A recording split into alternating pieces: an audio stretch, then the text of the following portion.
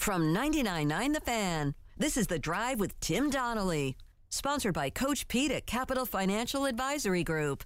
Visit us at capitalfinancialusa.com. Tar Heels, Drake May, Mac Brown, Carolina football are in a very, very unfortunate situation. Like, upsetting to me as a human. They are in the situation where a large part of their success this football season, a large part of the Tar Heels' success this football season depends on the NCAA, the powers that be, the committees, the power trip leaders of college sports, the NCAA being human, understanding life. That's what their season depends on. And guess what? The NCAA does not have a history of being very good at that. They don't have a history of being empathetic. They don't have a history of putting themselves in someone else's shoes. They just don't. North Carolina wide receiver Tez Walker has been denied as a 2-time transfer waiver. Now, there's context for this. Meaning, technically, he's been at 2 schools prior to being at North Carolina.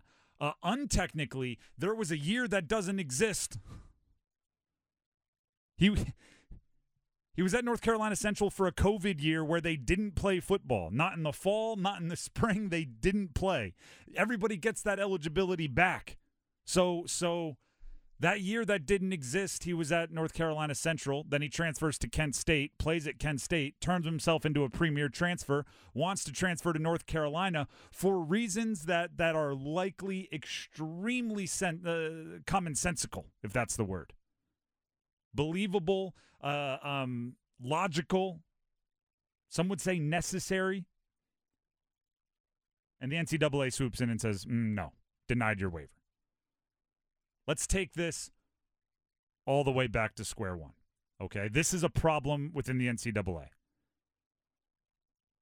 Mac Brown was at ACC kickoff. We were there as well in Charlotte. It feels like weeks ago. I don't know. It could have been a week and a half. Who knows? This is what Mac Brown said about Tez Walker. Tez Walker is the most amazing story I've ever seen. Here's a young guy that signs with East Tennessee State, hurts his knee. They gray-shirt him, so he decides to go to NC Central instead of East Tennessee State. So already he shows up at NC Central having dealt with some adversity, right? He thinks he's going to East Tennessee. They gray-shirt him because of injury, which means he doesn't enroll. They want him to just not go to school for a semester and start a year later. He goes to NC Central. COVID hits. This comes back from the quote from Mac Brown. COVID hits, so he can't play. He transfers to Kent State. He has a great couple of years at Kent State. Then his whole coaching staff leaves. His grandmother is really sick. She's in Charlotte. She's never seen him play. He transfers back because that's where he wanted to be in the first place.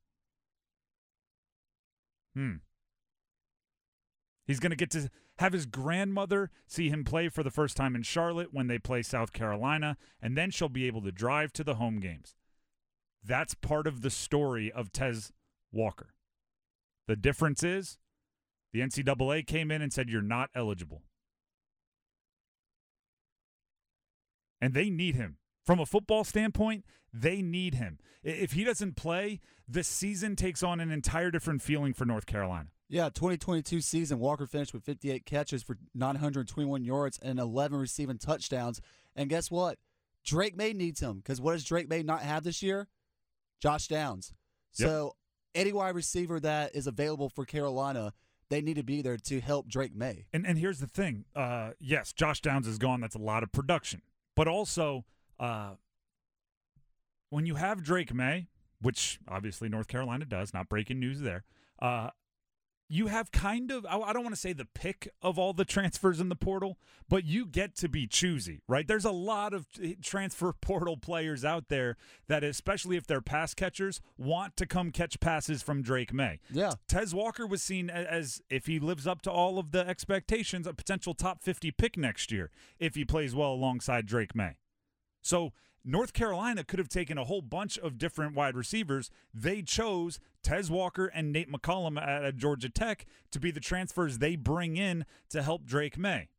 to have one of them not show up, or not be able to play, not be eligible, not only is that a bummer because they were trusting him to help Drake May live up to his expectations, but it's a bummer because if they were expecting the NCAA to be a stickler and inhumane and callous and cold, they could have gone to get someone else. And what's even more impactful about this, these two guys, Walker included, were projected to be either wide receiver 1 or wide receiver 2. Oh, I mean, Tez Walker, everything I've seen, he was already going to be picked, wide receiver 1. He was already picked to be all ACC. Yeah. All of the media voted him to be all ACC preseason. The NCAA didn't clear his waiver. Now here's where I say you have to be human, okay? Here's where I say you have to look at the situation. Tez Walker released a statement and talked in his statement very emotionally about wanting to play closer to his grandmother. His grandmother helped raise him. His grandmother was a big force in his life, and he wanted to be closer. From Tez Walker's statement, this is a direct quote, "I want this to be over. I want to stop feeling like this. I just want to play. I want my grandmother to come watch me. I want to be a student and an athlete, and I hope those in charge give me that opportunity." Like, that is emotionally charged. Now, here's the question. What proof do you need that a family health situation is real and important? Because the NCAA is cracking down on these two-time transfers, but there are waivers available if you do have an immediate family medical situation, right? If you have to move home for a reason, you want to move home to be closer to a sick family member. But the gross part about it is everyone's going to assume that players will use that to come transfer to a school that they're transferring to for all football reasons and use a sick family member to do that. Listen, I've seen this happen before, okay? This is not my first time going down this path with the NCAA. Go back and look up Brock Hoffman. He was a offensive lineman at Coastal Carolina that transferred to Virginia Tech a few years ago. He's a member of the Cowboys now. And it got to the point, this is how disgusting the NCAA is. It got to the point where he was posting scans of his mother's brain that showed a tumor. Because he was saying, I want to move closer. I want to be within a drive of my parents. This is why. And the NCAA pushed him so far that he was posting the scan, something so personal about his mother, he was posting the scans. And I came up with this thought then, and it applies to this thought now for Tez Walker. I don't care if the NCAA gets duped a bunch. I don't care if 50 student athletes are using a sickness in the family to transfer for football reasons, and the NCAA feels like, oh gosh, they're overblowing a medical situation. I don't care if they get duped 50 times. That is much better than denying the one. That is being honest. If somebody is out there and legitimately wants to move closer to a sick mother, a sick grandmother, a tumor-battling family member, anything along those lines, if you turn them down, that's like, I want to make sure everyone using it for the right reason gets their right reason, right? Gets their and if you, oh my gosh, what's the end of the world is a few others get an extra transfer. I think you just got to kind of live with it, right? Err on the side of anyone that is telling you about their sick relative is being truthful and honest. And if the worst case scenario is a couple of college athletes get to transfer one more time than you'd like them to, that's the cost of doing business. It's disgusting, NCAA. Disgusting. Can't even comprehend. Can you imagine fielding those waivers? You're the one judging it. You have to look through and decide if a family's medical emergency is emergency enough to transfer. That's your, and then you go, no, denied, stamp it and send it back. It's not the job I want. Yeah. Put it that way. Without the ones like you, who work tirelessly to keep things running, everything would suddenly stop. Hospitals, factories, schools, and power plants, they all depend on you. No matter the weather, emergency, or time of day, you're the ones who get it done. At Grainger, we're here for you with professional-grade industrial supplies. Count on real-time product availability and fast delivery. Call, clickgrainger.com, or just stop by. Grainger, for the ones who get it done.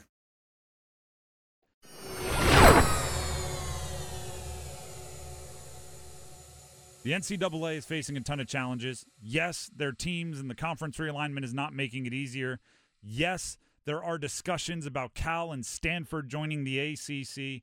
And most importantly, yes, I understand that the Atlantic Coast Conference is now holding meetings. Matter of fact, Pete Thamel earlier today tweeted out sources. So according to Thamel's sources, ACC presidents met this morning for exploratory call on Cal and Stanford. As expected, no vote taken. The league is still evaluating the potential decision. Do you know what I hope?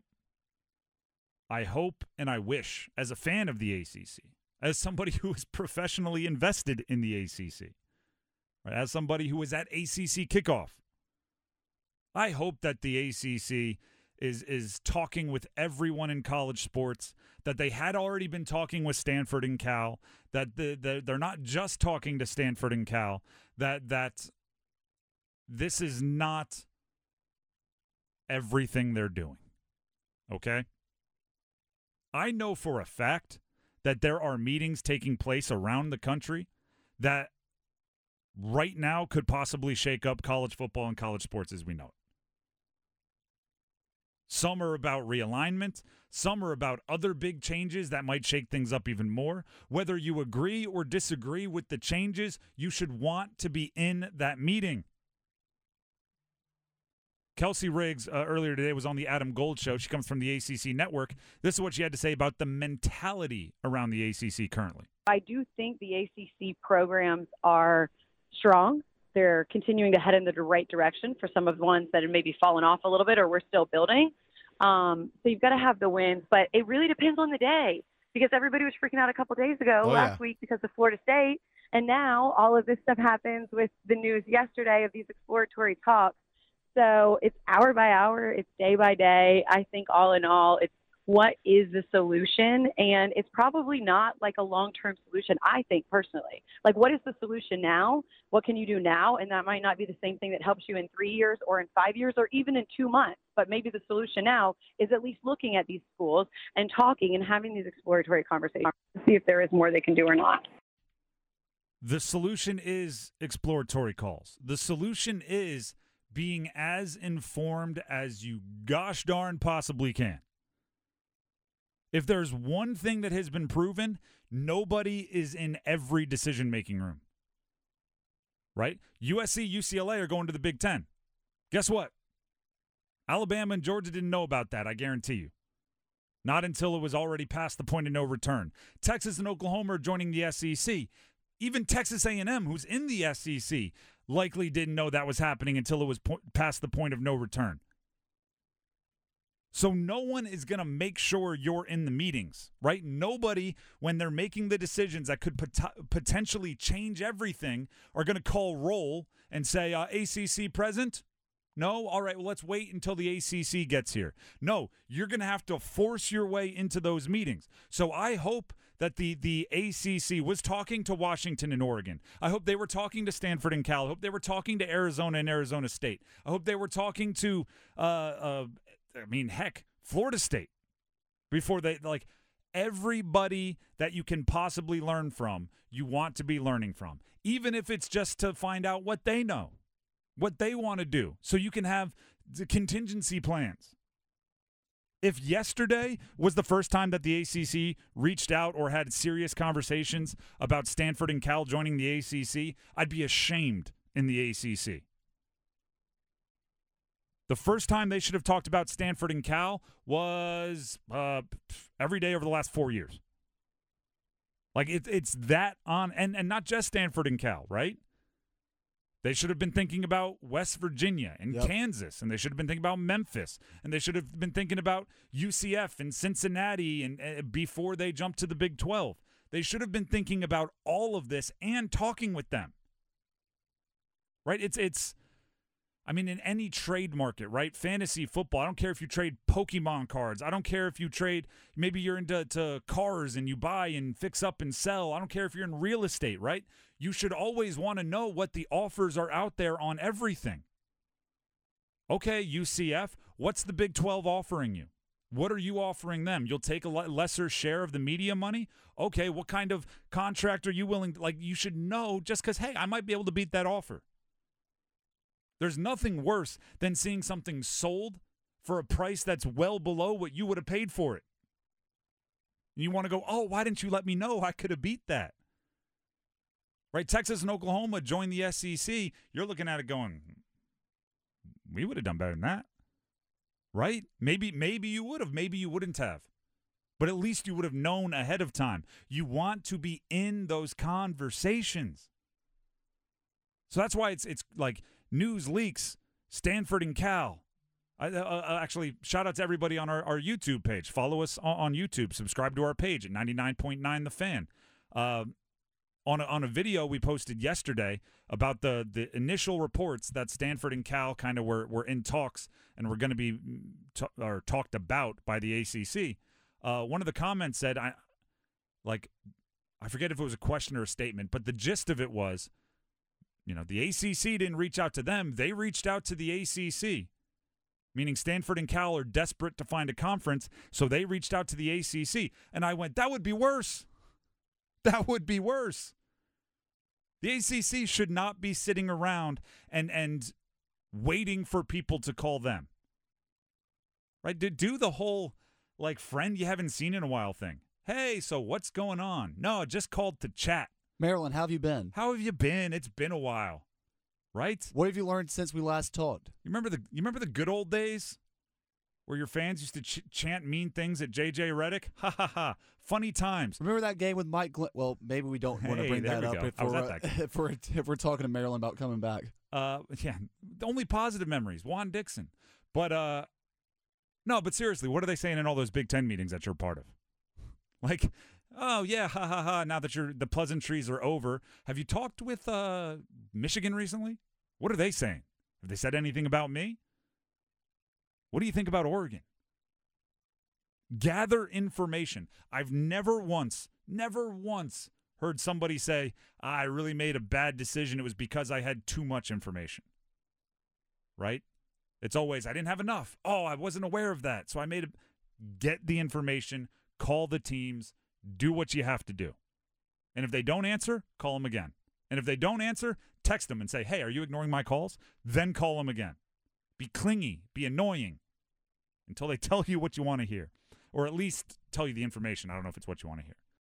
Without the ones like you, who work tirelessly to keep things running, everything would suddenly stop. Hospitals, factories, schools, and power plants, they all depend on you. No matter the weather, emergency, or time of day, you're the ones who get it done. At Grainger, we're here for you with professional-grade industrial supplies. Count on real-time product availability and fast delivery. Call, click Grainger.com, or just stop by. Grainger, for the ones who get it done.